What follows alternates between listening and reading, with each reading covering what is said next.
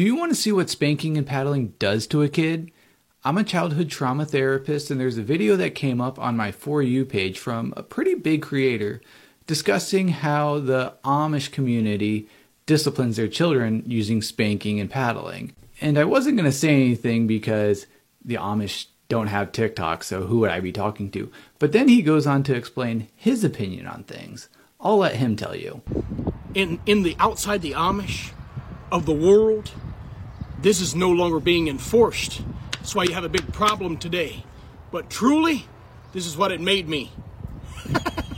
It really did make me great again. This is a textbook example of authoritarian parenting style. It's characterized by a high degree of control and a low degree of emotional warmth and responsiveness. He also goes on to explain how there's a big difference between abuse and discipline. I strongly disagree.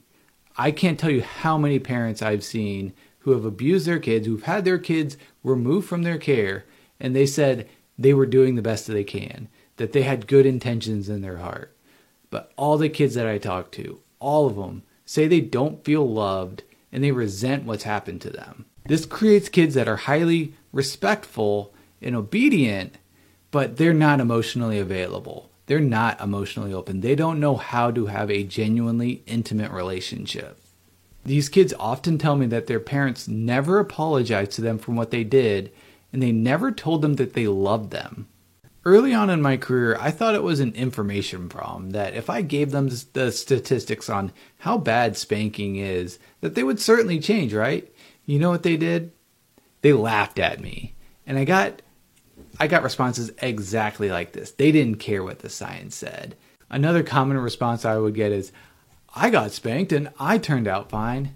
And that may or may not be true, but what about the kids that weren't fine? Now, I could go on and on about how the past 50 years of research has shown that spanking doesn't work and in fact makes things worse. Has it ever worked on any parents? No, it hasn't. Now, why do you think that is? Because if this was a rational argument, they would be changed by the evidence, but they're not. So this tells me that it's an emotional problem. And do you know the biggest factor for someone's parenting style? It's how they were parented when they were kids. And with this intergenerational trauma, I often tell parents, you either pass it back or you pass it on.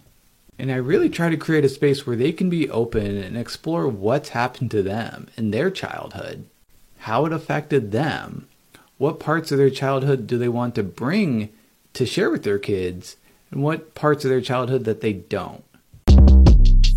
Shortcast Club